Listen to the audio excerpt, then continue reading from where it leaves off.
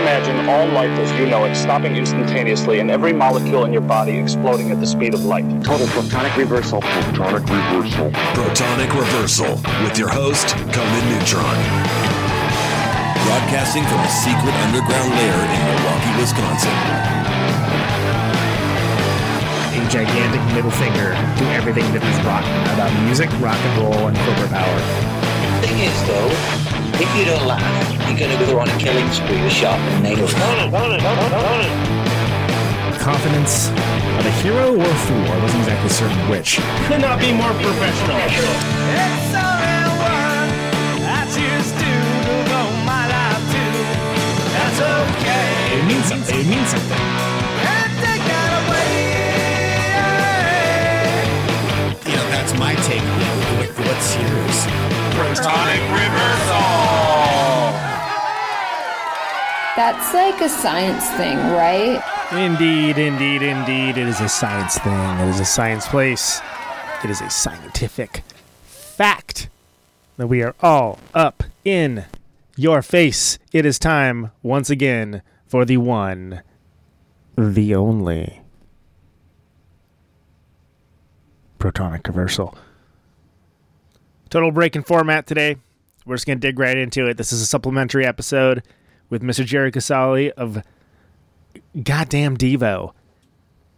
We missed some stuff in the episode before. We're coming back to get it. So, radioneutron.com for the archives, patreon.com/Protonic reversal if you want these shows sooner. You know what DEVO sounds like. I don't need to play it for you right now, right? Okay, good. And we are live once again with none other than the man, the myth, the legend, Mr. Jerry Casale. Jerry, welcome back to the show, man. How are you? I'm doing well, getting by in these crazy quarantine times. The better question is, how are you? I don't know if you want to get into it or not, but I know you've. It was a bit of a bummer yesterday. You were originally meant to be on the show yesterday, but my poor dog. Yeah. It's a 70-pound Labradoodle, and she tore her ACL. Too many deadlifts? Is that what it was? Or those breeds are just, hell-bent on exercise, of retrieving, jumping, running. They love it. And unfortunately, they will do that to their own detriment. Right. Well, we very much appreciate your time. The reason why do we do anything in life? But the reason why we're talking to you right now is, and I'm using the royal we, I hope you'll note, because we left some things unattended. We left some things on the table, and there were some things where specifically you even gave me an opening on some of them, and we just went another direction. And right. I really appreciated you saying, hey, I'm totally fine with doing a follow up. One of the biggest, most egregious ones to me, because I just find the whole thing so compelling, is I was hoping you might be able to tell me about a human highway. All right. Sure. Yeah. I mean, that is worth a chapter in a book, at least. The way that came about was so kind of strange, and it was, a long process. But it's because Tony Basil and Dean Stockwell, the actor, came to see DEVO at the Starwood when we were showcasing there in the summer of '77, and they brought Iggy Pop, and Iggy had already heard a tape that we had left when he was doing the Idiot Tour. Was it Idiot Tour with David Bowie playing keyboards? That sounds right. Yeah, the timeline's that seems about right. Yeah, it was one of those iconic ones. 77, and you just think these cassettes are going to be thrown away because every aspiring artist in the world comes up to a successful act and beseeches them and bothers them, and I had no illusions about that. I thought it was kind of a futile act. But right, you didn't think like, hey everybody, here's the big break. It was just more like, all right, whatever. No, not at all. And of course, until Iggy comes backstage at Starwood, we have no knowledge that anything ever happened, right? So he's like, I loved you guys' tape, man. You guys are crazy. And, we liked Iggy Pop, and it was just amazing that he was backstage. And Dean had been involved with Dennis Hopper, and they were fashioning this movie with Neil Young, and they were going up to San Francisco and working on it. And so Dean took a cassette. He asked for a cassette of the demo that Iggy heard, and he took it to Neil. And Neil... And the Neil in this question is, of course, Neil Young, just to be clear. For people that aren't familiar with the story, yeah. And he flipped out when he heard Mongoloid. Right. And why wouldn't he? It's a great tune. Yeah. So what happened was we're expanding our awareness, our footprint in the culture, and suddenly we're playing a lot of clubs, and Mabuhay Gardens asks us to come up there. Right. And that was the punk new wave scene venue. And we play, and Neil comes to see us because he's in Half Moon Bay. Which is pretty exciting. I mean, it's definitely someone who marches to the beat of his own drummer, has his own ideas, and, even if big swings, big misses sometimes, and, an artist. And as much as I liked Neil Young, because I remember after the killings at Kent State, which are the 50th anniversary this weekend, and I was supposed to be there. Which I want to talk about as well, but I figured we'd start off with something a little lighter. Yeah. Yeah, there's nothing lighter than that, right? I would have been there at the 50th weekend-long ceremonies, and I was supposed to speak. It's all canceled, as you know. Okay. So what I've been doing, and am going to do more of, is I've been doing what we're doing right now, and phone interviews. And a good friend of mine who's a director here in Los Angeles, Alexander Durbin, shot a 10-minute piece with my kind of recollections of that day, and did a beautiful collage, directed 10-minute piece. I saw a thing on YouTube that I presume was a piece of that, and was very it's up in front of me, called Order to Shoot. Yeah. Order to Shoot. So anyway, that's all been going on, and all these crazy interviews with the fact that this is the 40th anniversary of the release of Freedom of Choice, which came out May 18th, 1980. A much better celebration, to be sure. Well, except that, as the song said, freedom of choice is what you got, freedom from choice is what you want. That's where we are now. Freedom from choice.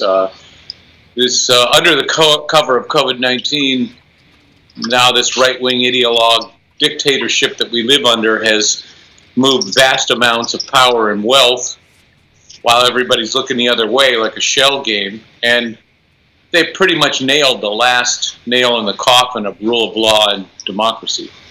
And I'm not being hyperbolic. I'm not being dramatic. It's happened.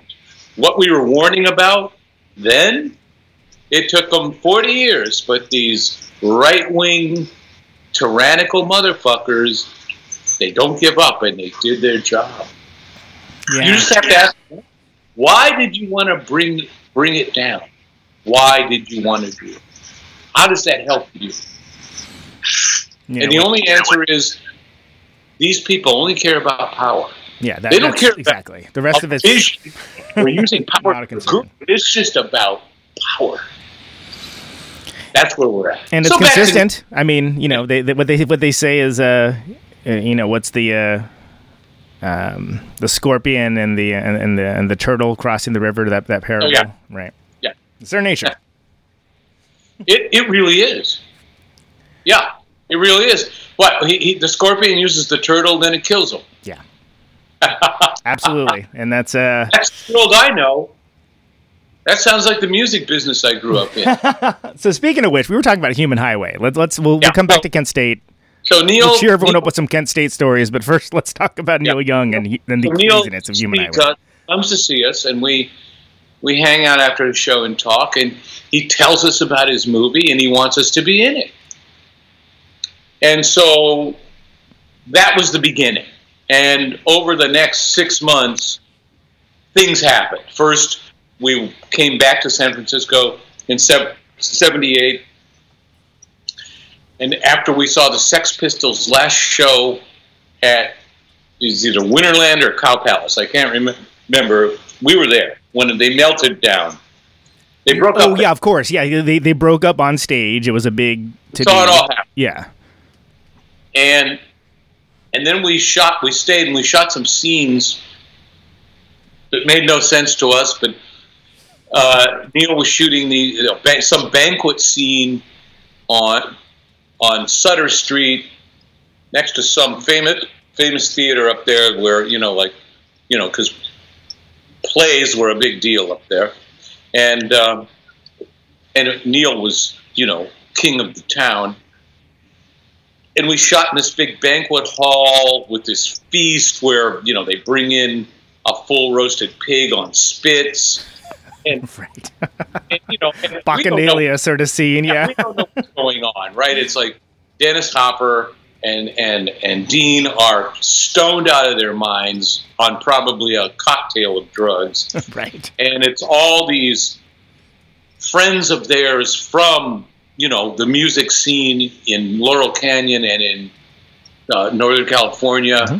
and Dean Stockwell's actor friends, and people that would end up working with David Lynch on Eraserhead and the original, the thing they just brought, Twin Peaks. Twin Peaks, yeah. Sure. And I met all these people when they were young, and there they are, and they just go, okay, you and Mark are at this table, and they're going to bring in this big pig, and everybody's like feasting and going nuts. Right. Now feast. Here's the stage direction. Feast. So, of course, what Mark and I do is we steal the pig's head. As one does, yes. And start marching around doing Lord of the Rings. I mean, Lord of the Rings. Lord of the Flies. Right. Different lord, different literary work, yes. Yeah. That's the word we like, Lord of the Flies. Right, I was going to say, the one that shows the systemic vulgarity of natural human behavior with a breakdown of quote-unquote civilization. Yeah, you give them an inch and they take a mile. You poke them and they turn into the animals they are, and not good animals. So, yeah, Lord of the Flies was part of our trilogy. We liked Animal Farm, mm-hmm. Brave New World, mm-hmm. and Lord of the Flies, right? So those were our references. Well, and I feel like Brave New World was more prescient than 1984, which I enjoyed, but I felt like applied the wrong approach, because the thing with Soma is the idea that, oh no, everybody's addicted to these things that they look at. Right. Which is like, that's much more prescient than like a big government oppression situation. Right, and they're controllable because they're on this drug. Yep. And so the manifestation of that, I think, is much closer to reality than you mix that up with Animal Farm, you have where we're at right now. Yep.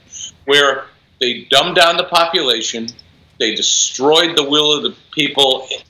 People don't even know what the principles of democratic rule of law are anymore. So they're like the sheep in Animal Farm that look at the barn, and there's the rules on the side of the barn, and then they change. Right, then the rules change, and then they know that's the way it's always been. And the horse goes, it didn't say that last week, and the sheep go, yes, it did.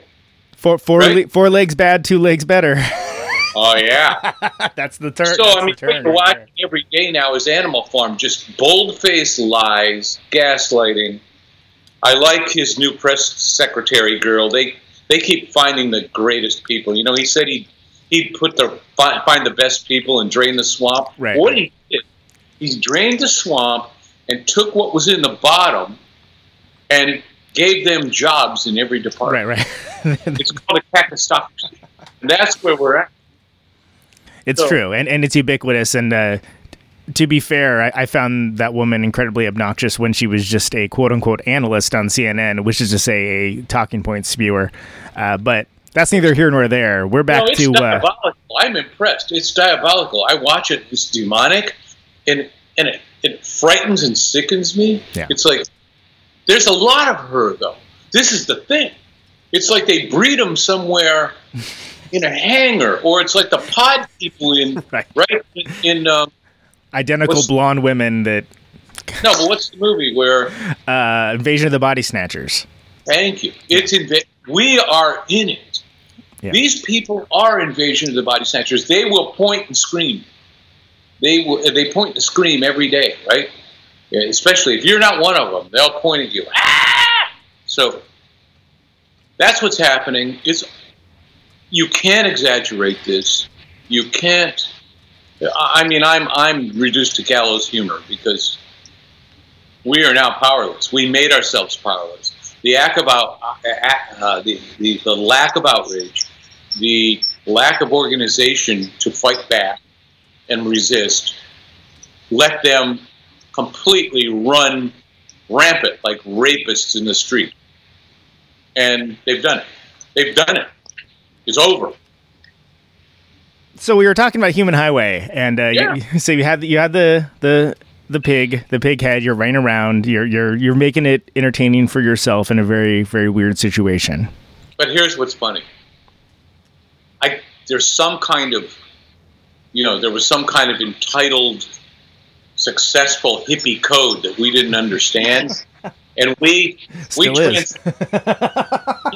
transgressed that code. And it's like they didn't care for it, huh? Your shenanigans. Yeah, they were put off. They were shocked. Like, we took it too far. It was all fun, but we took it too far. Of course. Anyway, none of that stuff ever made it into the movie because then Neil changed his whole idea about what this movie would be and started to write a scripted movie that was like a satire of Wizard of Oz. Right. With a nuclear apocalypse, the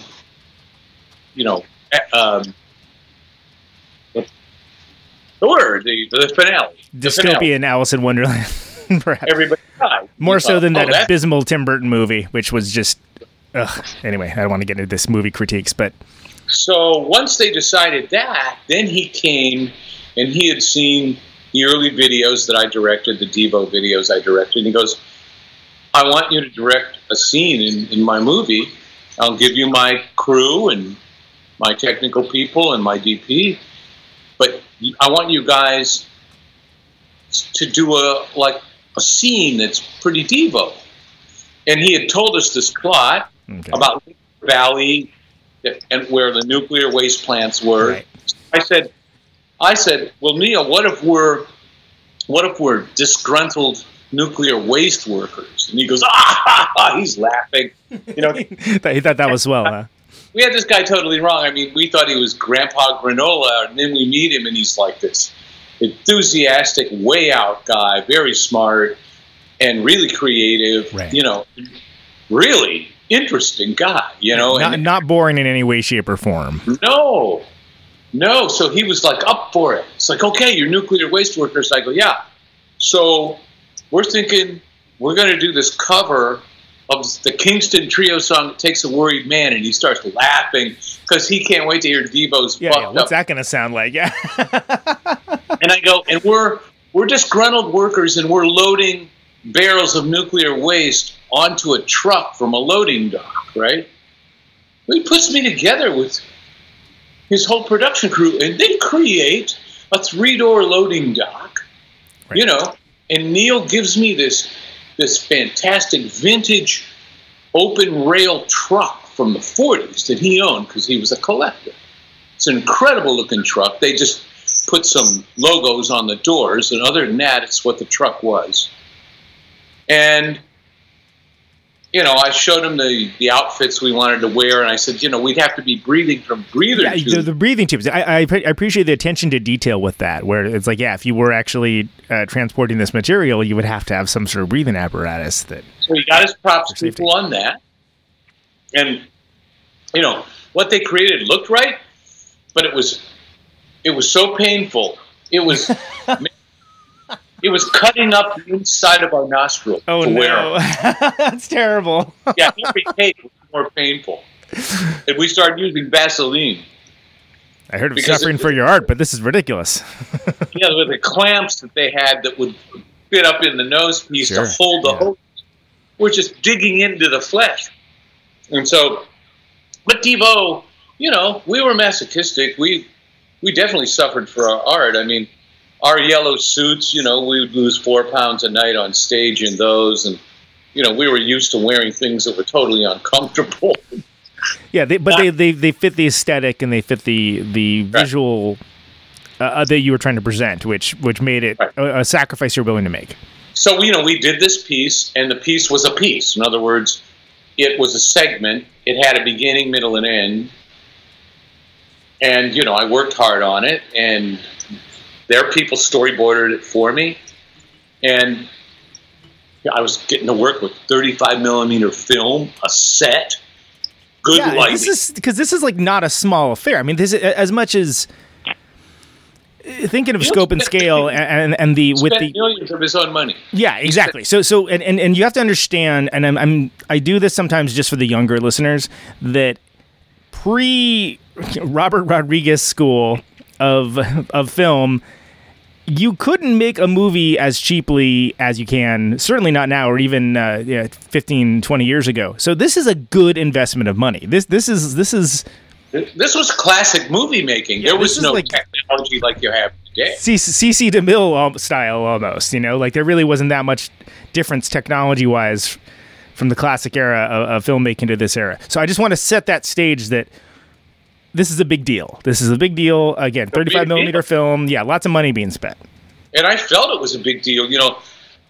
As a fledgling filmmaker, I was like, I can't believe this. I can't believe I'm using 35 millimeter film and I have a crew. Like, this is what you dreamed of, right? Yeah. But, of course, they weren't as diligent as me because they're just doing things like on the fly. They're winging it all the time. Right, was that like part of the aesthetic and the appeal for it that Neil wanted? It came down from on high. Here's where Neil is making it up as he goes, and here's all his cronies, right? And they're all part of the cult, and they believe in Neil, so they're running with it. Even though I'm working with technicians who know what they're doing, right? Right. They're not like used to being told, no, that angle's too wide. No, you gotta bring the dolly down quicker on the camera rig. Sure, because they're figuring out blocking on the fly. Like lighting is being determined, by phases of the moon. Who knows? I mean, so they think, who is this guy? Who the fuck does he think he is? Right? With this guy, short hair, skinny guy with short hair, this new wave hair, and wearing black. But we shot great stuff. And there was an original cut where the whole piece was cut together. Everybody seemed to love it, right? Everybody was laughing. Well, then just fast forward to what happened, which is this movie's never coming out. It's never coming out. It's never coming out. It keeps morphing and changing. Neil's cutting it. He's cutting it. He's cutting it. Finally, his producer, Larry Johnson, says, we have a cut for you to look at. And this is now 1982, right? We shoot it in 79. So 3 years later, right, we're looking at this cut. And what they've done is they've taken what we did and made it like a jokey through line in the movie, like where you're seeing little bits of it, and then it goes away to their plot. Then it comes back, and we're still on the loading dock a little bit further. And then we're in the... And so we appear like 5 times over like a 20-minute segment of the movie. Right. It's completely incomprehensible at that point. I saw it one time, and that was about my takeaway. Wow, that looked cool. I have no idea what was going on, and I didn't realize DEVO was in this. Was the 3 things I thought of in that order. And you know what? 2 years ago, Neil does a 4th director's cut because the world's demanded it. It played in some art theaters in the major cities, in the blue state cities. And I have to say, and this is something that never happens, right? It's like you can't polish a turd, and once you make a misstep up front and then you start trying to fix it, it usually just gets worse. Yeah, it's not going to get any better. But you know what? Not true. This one is the best. It's really okay. So it did improve it. Okay. I liked it the most, and so did the audience, because it had more cohesion. It was shorter, and mercifully, moving forward as you watched it, where more of the kind of ideas and jokes came out. Okay. I was impressed that after all these years, he could go back and have the energy to do this. Right. I mean, that's for someone that maintains a relatively busy schedule and a lot of different art and things and activism and whatnot. It's astounding that he would take the time to revisit what many would probably just be like, well, that didn't work. Yeah, if I had something like that I did where, something had gone wrong and it left a bad taste in your mouth, and, I wouldn't have the discipline or the energy to go back and get back into it. Right. Because if I did relive it. Right, exactly. And you're going to turn something that was a traumatic or at least a bit of a bummer thing in the past, and you're going to bring it into your present, which just sounds awful. And that's what doing these interviews about the 50th anniversary of the killings at Kent State are. It's like that was a traumatic experience. Fork in the road changed my life. And being forced to talk about it over and over and see the original archival footage and talk about two of the four students who were killed who were my friends, Jeffrey Miller and Allison Krause, it's horrible. And it's also one of the definitional moments that sort of molded your personality and your worldview that led to DEVO and all the rest of the art going forward. I mean, I was hesitant to bring it up last time, because it's a fucking drag, but also because I feel like it's been covered a lot, but I didn't even realize at the time. I was like, oh no, there's like an anniversary of that coming up, and that's definitely a not joking around, never forget. That's a moment we need to never forget, because it was sort of the again, the significance should not be lost on anyone. We were protesting the expansion of the war into Cambodia from Vietnam by Richard Nixon without an act of Congress.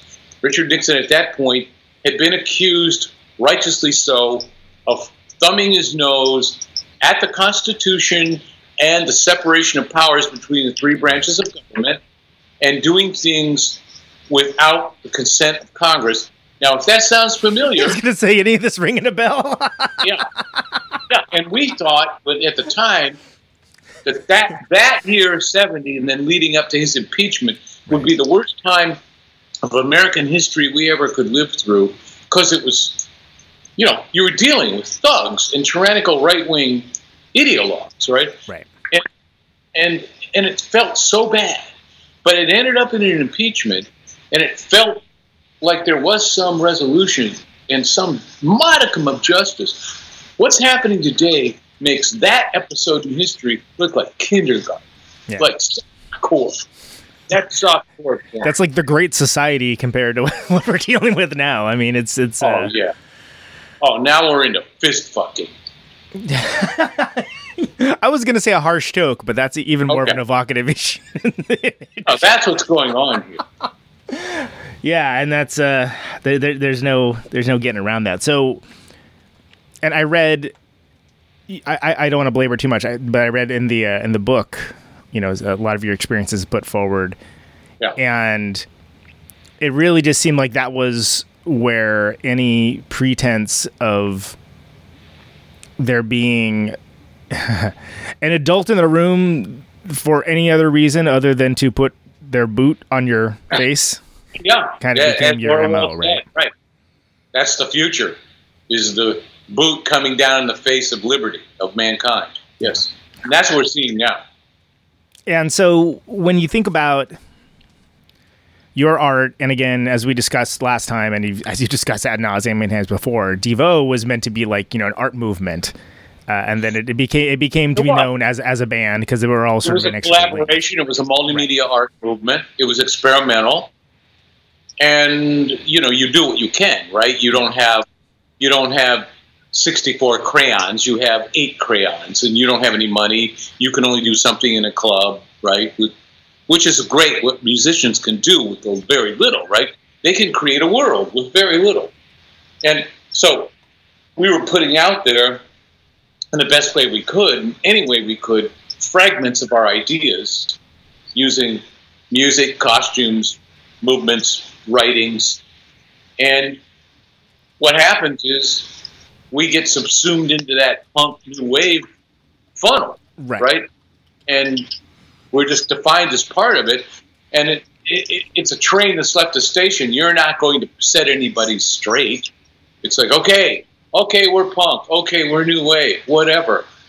Because they want to commodify and trivialize it to make it something that's salable, right? You know, and it's something they've done over and over again. Look at the early 90s with the bands that broke through. It took them a minute or two to figure out the formula, so the weirdos were again let in while they tried to figure it out. And then once the Borg from Star Trek adapted to the threat, then they found a way to manufacture their own alternative bands. But the thing is, DEVO was actually DEVO. You know, it's like there was substance there. You had your own compass. You had your own ethos.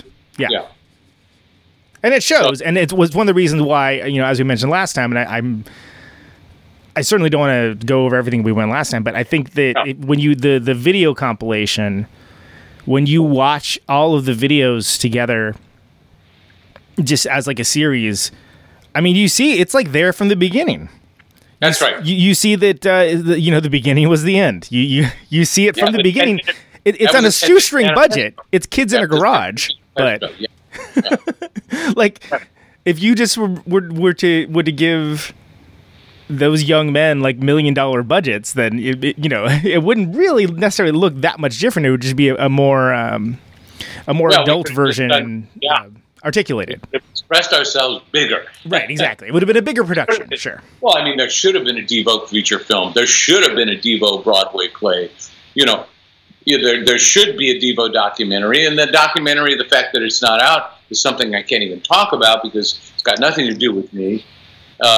Okay, I did want to ask about that because I realized that was something we missed talking about last time. Okay. It's not the director's fault. Okay. He kept submitting things.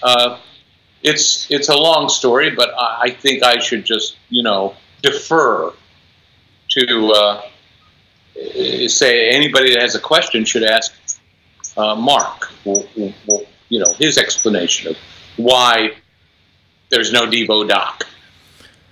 So we'll consider it an in-progress concern. Well, it's there. There's everything you need is there. Okay.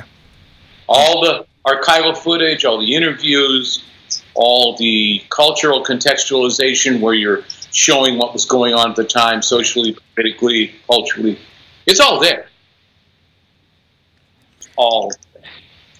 Gotcha. So everyone can draw their own conclusions. I trust in the audience to be a little smarter than the average bear. So go figure that out.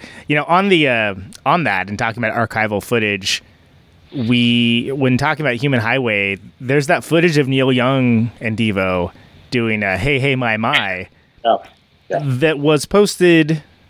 Well, it's made the rounds on YouTube many times. It's been taken down many times also. Yeah. It would be up for a while. It would be taken down. Some would be up for a while. It would be taken down.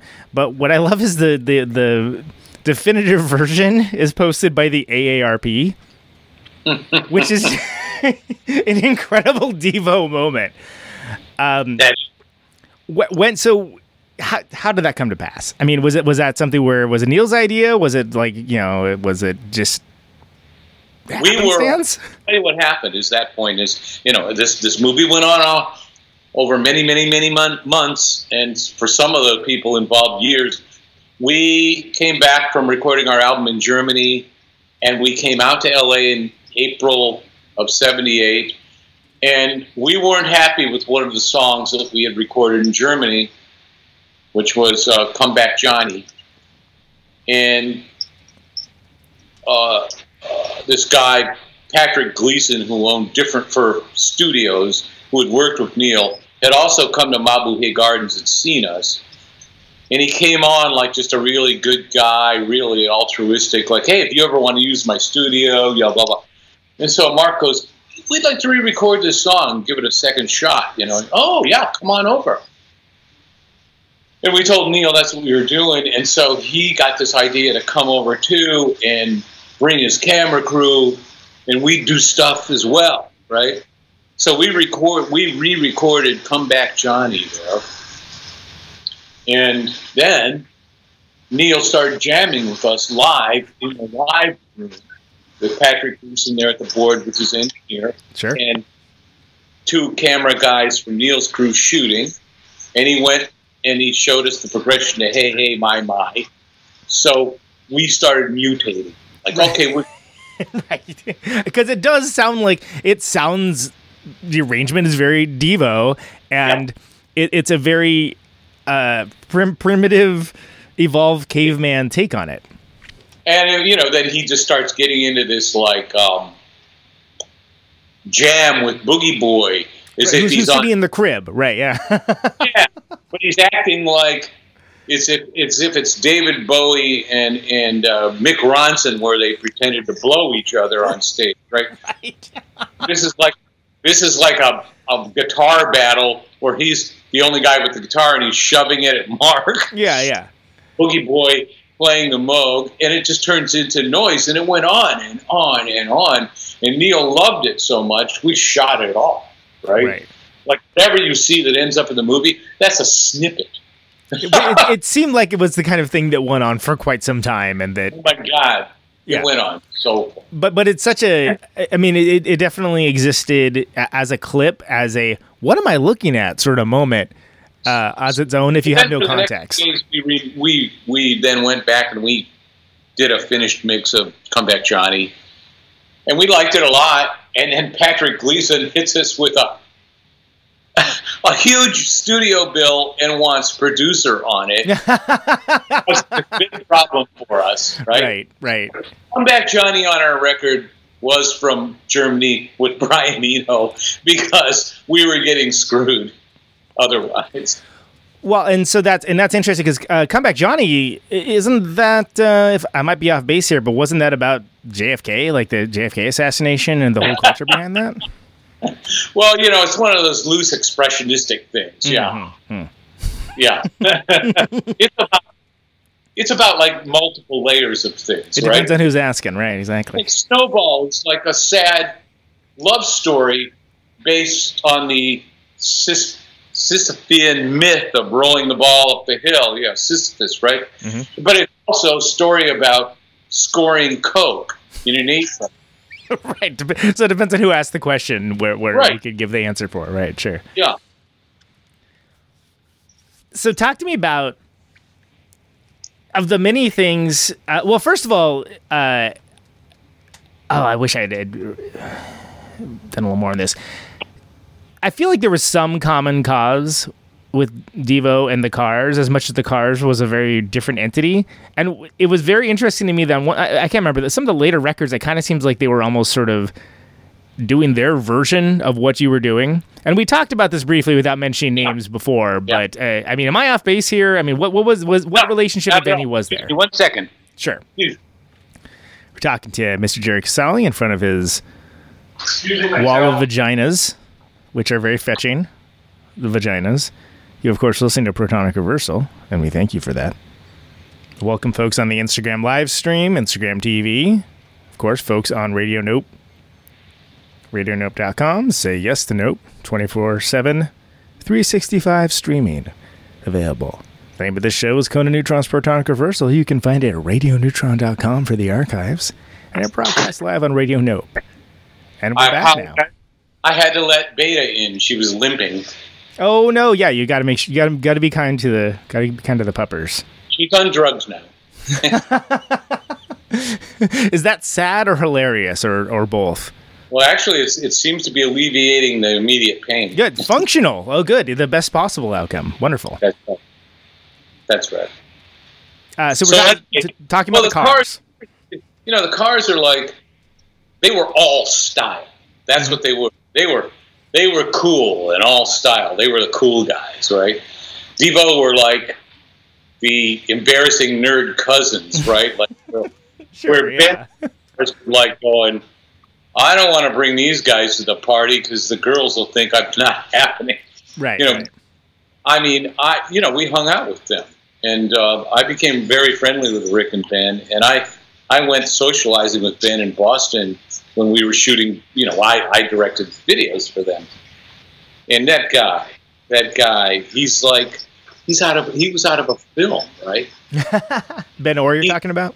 There were just so many girls around him all the time. And so one of the nights we were in town, they played locally. And watching cars play was like the old cliche of watching paint dry. Not a dynamic live show, huh? I mean, it sounded perfect, as if you were playing a record. Right. And everything was mixed right, and everything was precise and in tune, and all the little hip, like, 60s guitar things, and voices mixed right. But just like automatons, dolls, right? They moved about as much as Kraftwerk, but of course there wasn't the concept of Kraftwerk. So you're thinking there should be energy here or some value-added element of seeing them live, and there wasn't. There wasn't. It was just pretty much, here's the record, and here's like a stylish and cool-looking live show, and that's about the extent of it. Like, every moment was like, we're cool. Right. Well, yeah, and that was, which is amazing, because for a man like Rick Ocasek, who will go and charitably say has a face made for radio, it's, hey, good for him, man. That's awesome. Yeah. But Ben was the one. He definitely married up. Ben was the chick magnet. Yeah, I mean, Ben was certainly the handsome one. Of the bunch.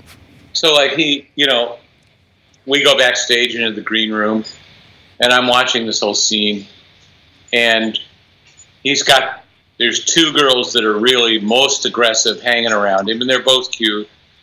And I'm watching, and he's like looking over at me every so often and smirking and rolling his eyes. And then he says to them, he goes, so, what are we going to do tonight? And the girls look at each other, and it's like, we? And he goes, yeah, you and me, right? And they go, well, I don't know. And he goes, well, if you want to come with me, you got to show me a little bit about what's about to happen. Wow. Yeah.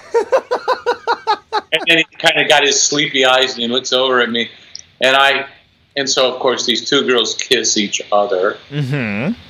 And then he puts his arms around him like, okay, let's go. So when we saw him the next day in the studio, I go, how do you do that? Like, what's going on here, right? I'm like the dumb shit. Like, oh, man, how does that work? Right. God, I'd like to try that sometime.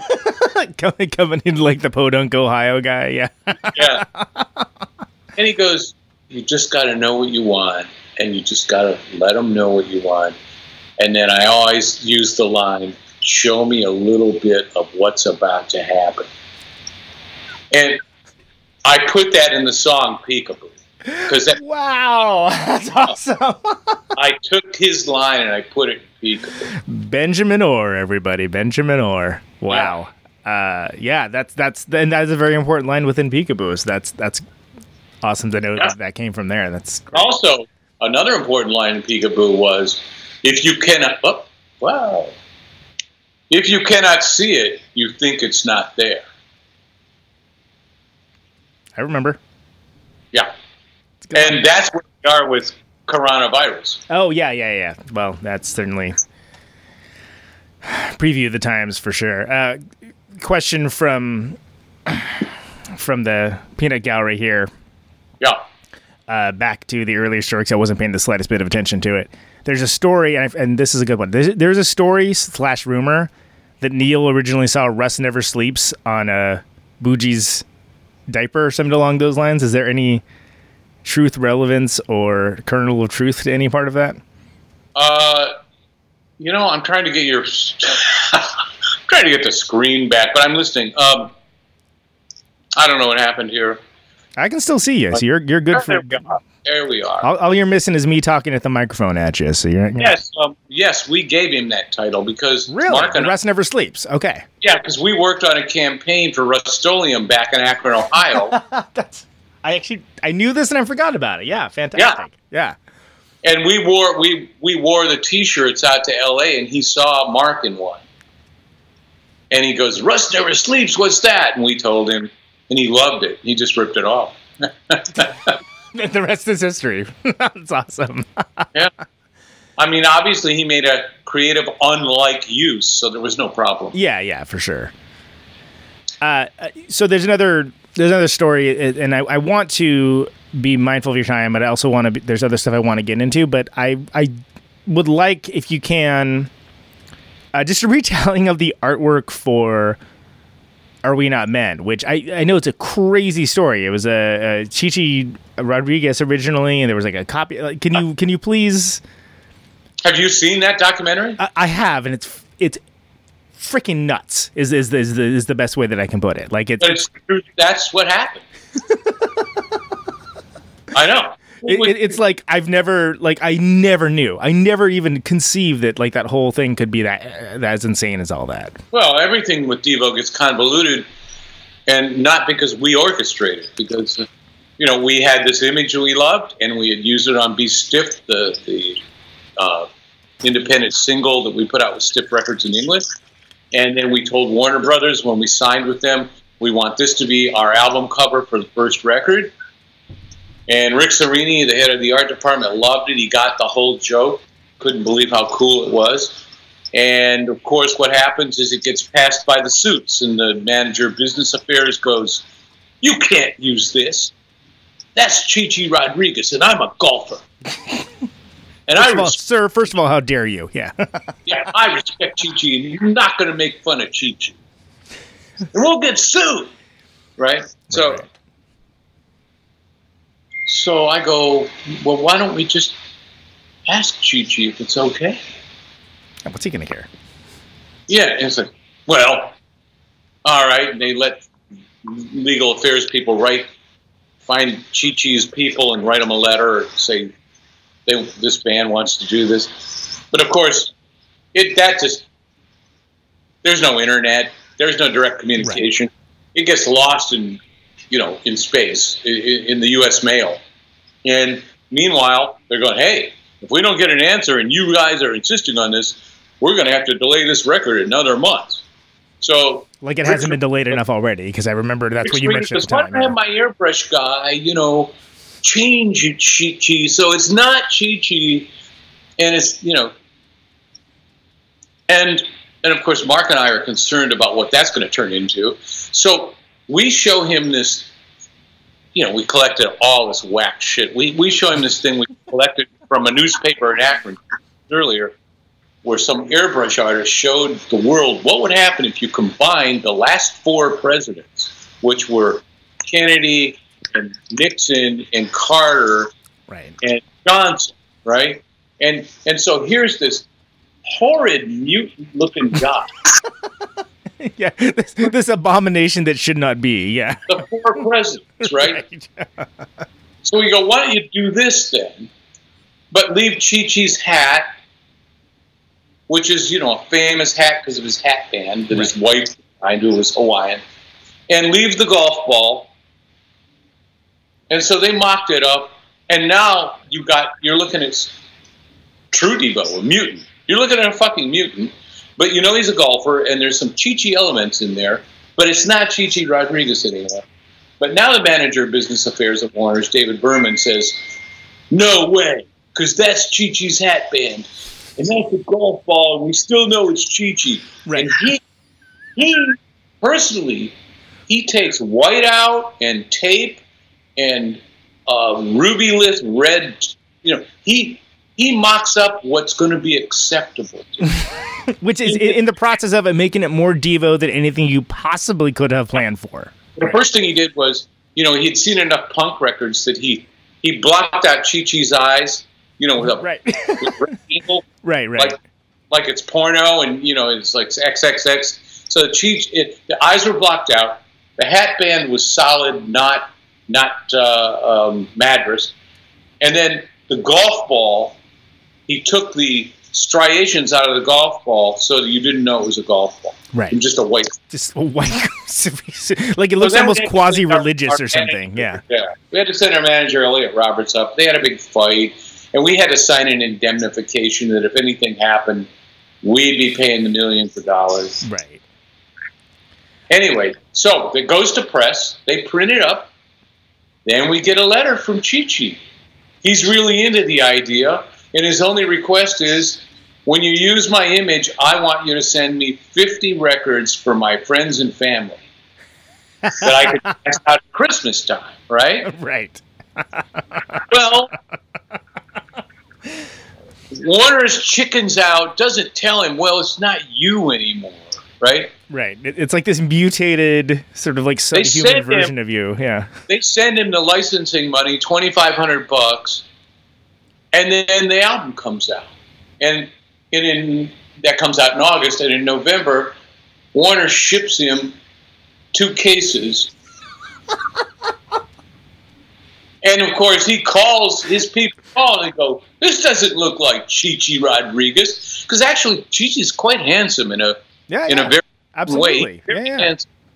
And this guy, that was on our cover now, was a dork, like something on a Mad magazine. Right. It looks like a caricature. Yeah, it's a caricature by proxy, almost. And so, because DEVO has this reputation of punking businessmen and corporations and playing with the culture, everybody assumes that this was a setup, right? That we did this on purpose, right? To Chi-Chi, right?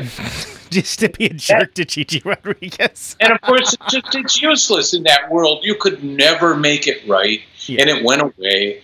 And DEVO was unfairly characterized, and so that documentary last year was the first time the truth came out. Which and I got a crazy story, like an insane story, and it's the kind of thing that the whole time, like, no, really, no.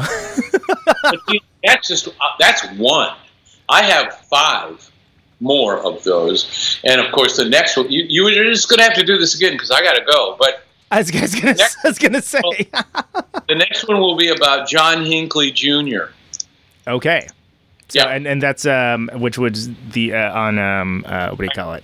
I Desire, right? Yeah, and it has to do with the famous actress. So a couple things. First of all, I want to thank you for your time again and for coming back. And this is delightful and great.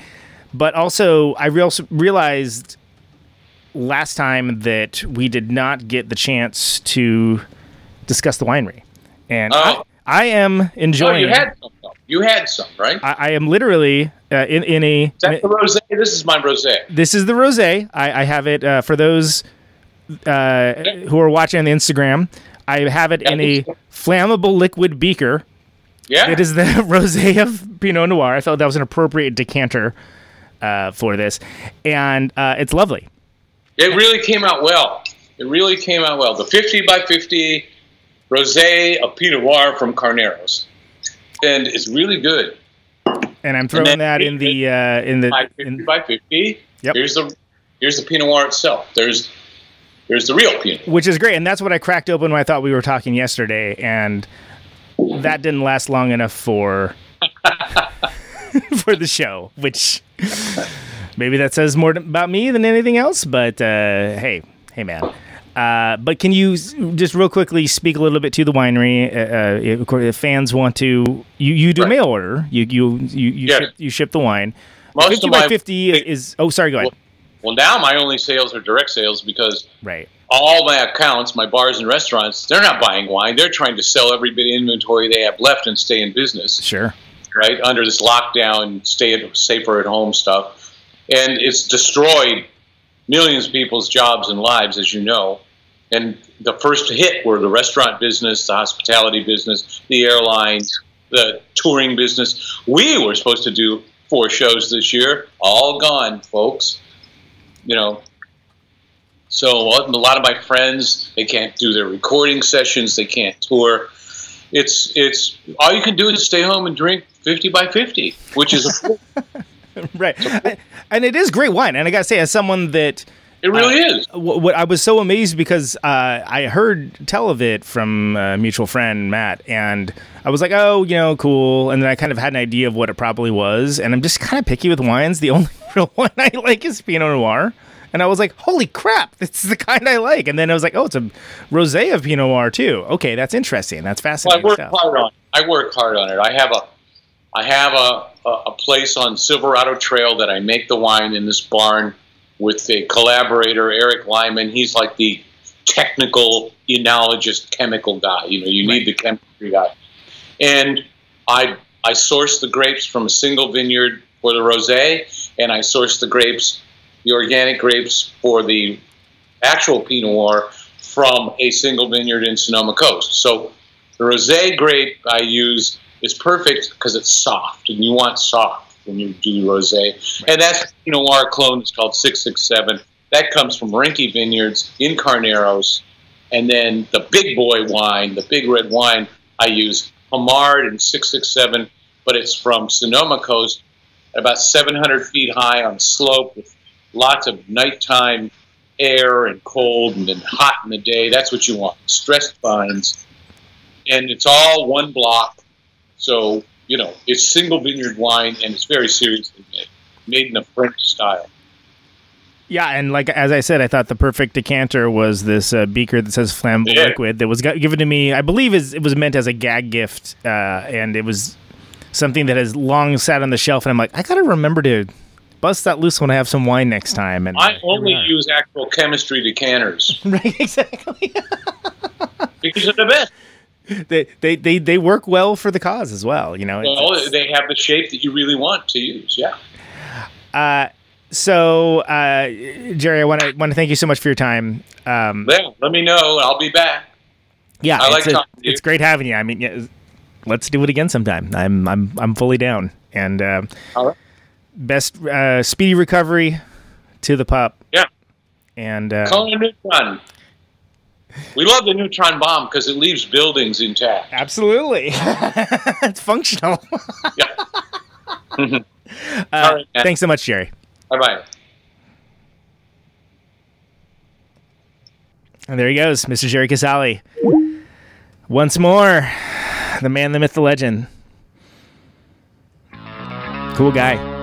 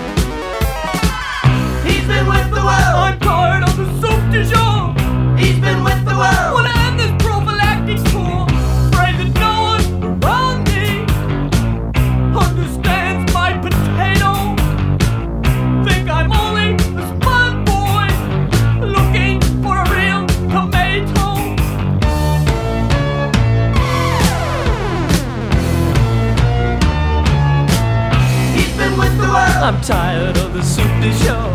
He's been with the world. I wanna win this prophylactic tour.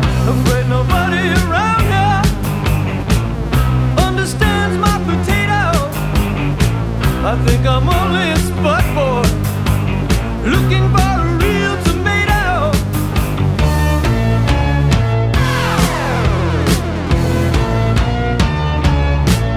He's been with the world, and I'm tired of the soup de jour.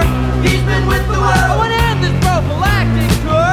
Afraid nobody around here comprehends my potato. Guess I'm just a spud boy looking for that real tomato.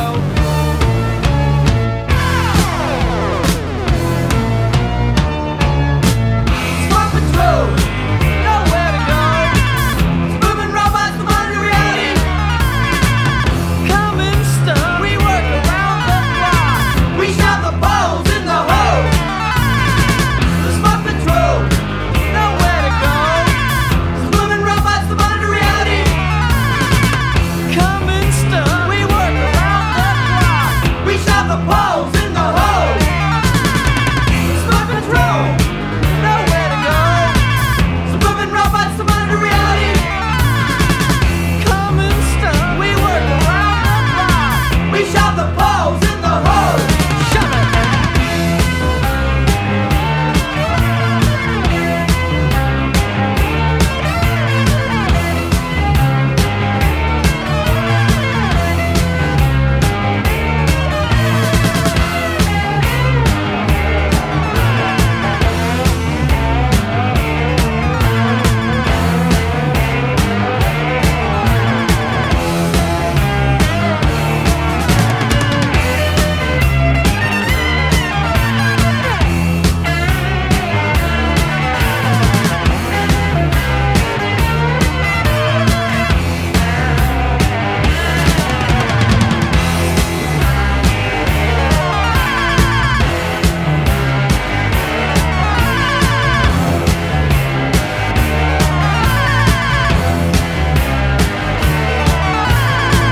Spot Patrol, nowhere to go.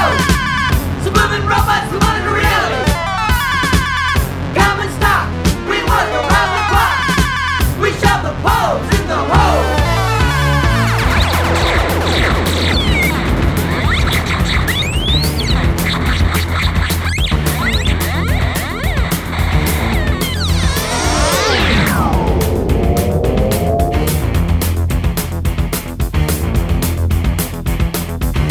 Wait a minute, something's wrong. He's a man from the past. He's here to do us a favor. A little human sacrifice. It's just supply and demand. Mr. Kamikaze, Mr. DNA. He's an altruistic hobo. Mr. DNA. Mr. Kamikaze, his backup team. Mr. Kamikaze, Mr. DNA. He's an altruistic hobo. Mr. DNA. Mr. Kamikaze, his backup team now. Mr. Kamikaze, Mr. DNA. He's an altruistic hobo. Mr. DNA. Mr. Kamikaze, hit those breaths on. Wait a minute, something's wrong. He's a man with a plan. His finger's pointed at DEVO. Now we must sacrifice ourselves. The many others may live. Okay, we got a life to give.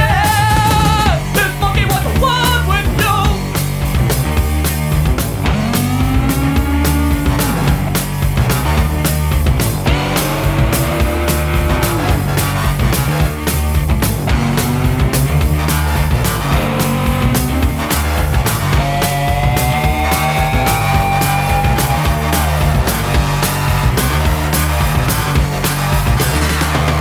Mr.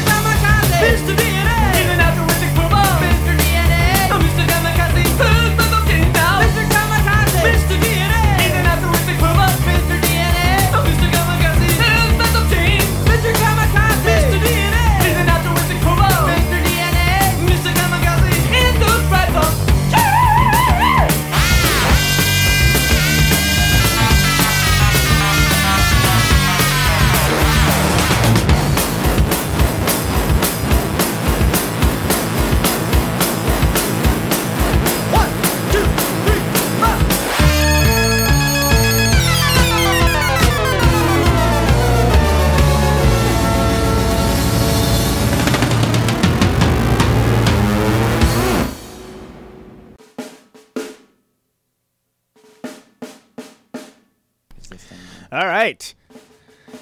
Well, there you go.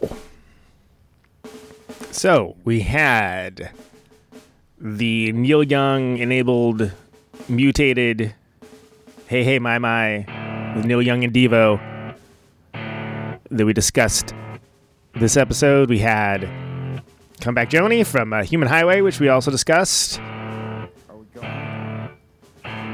And we had Smart Patrol Mr. DNA. Those are all songs by DEVO. If you're here, yeah, probably know that. If not, welcome aboard.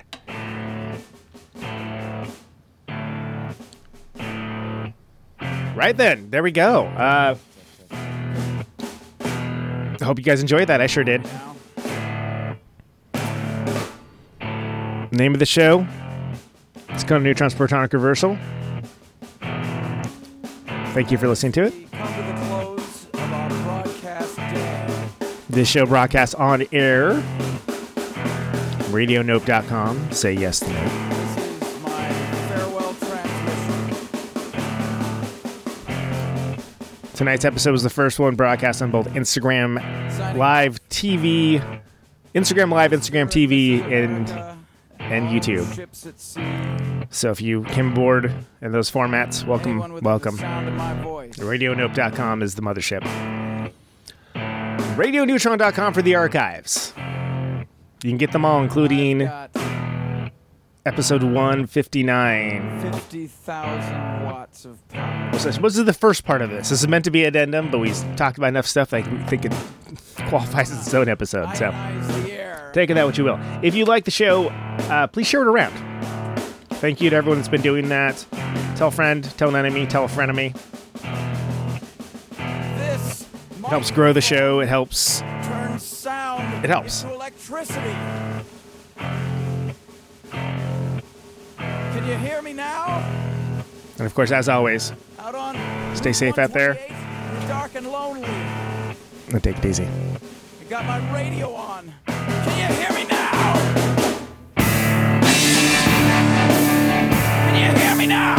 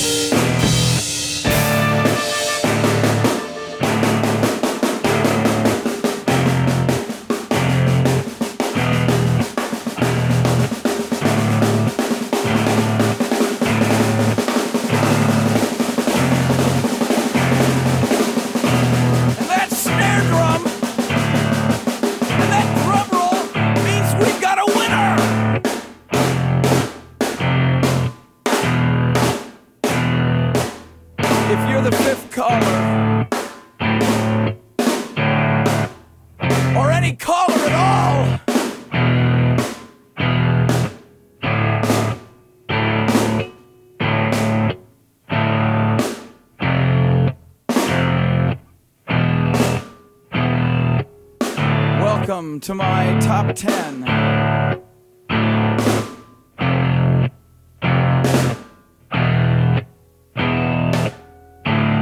I'd like to thank our sponsor.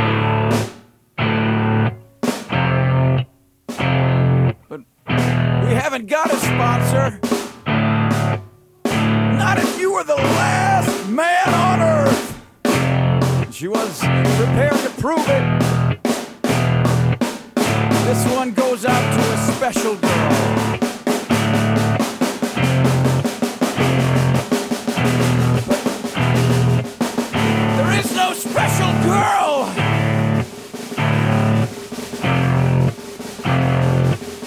It's the end of radio. The last announcer plays the last record. The last what? Leaves the transmitter. Circles the globe in search of a listener. Can you hear me now? Can you hear me now?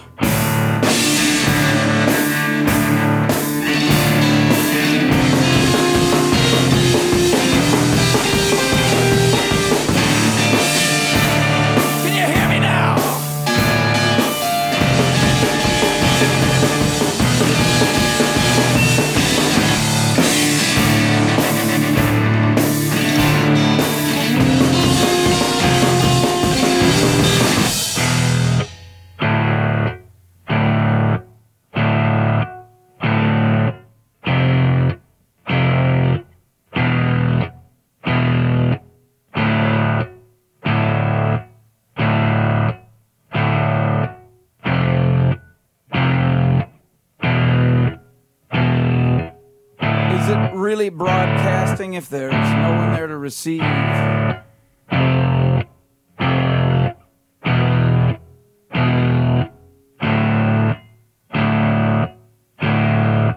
It's the end of radio. As we come to the close of our broadcast day,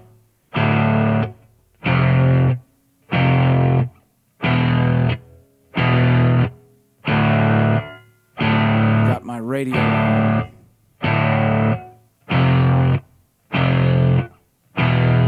Can you hear me now?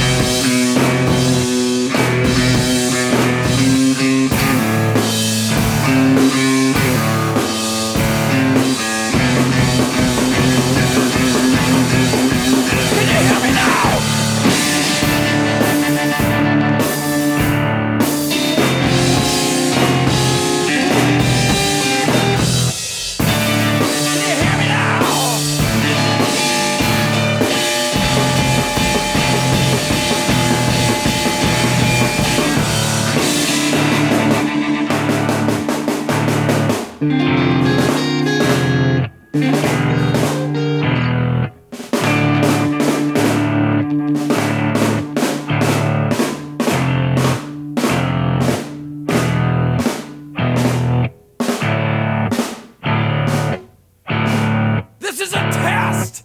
If this had been a real emergency, hey! This is a real goddamn emergency!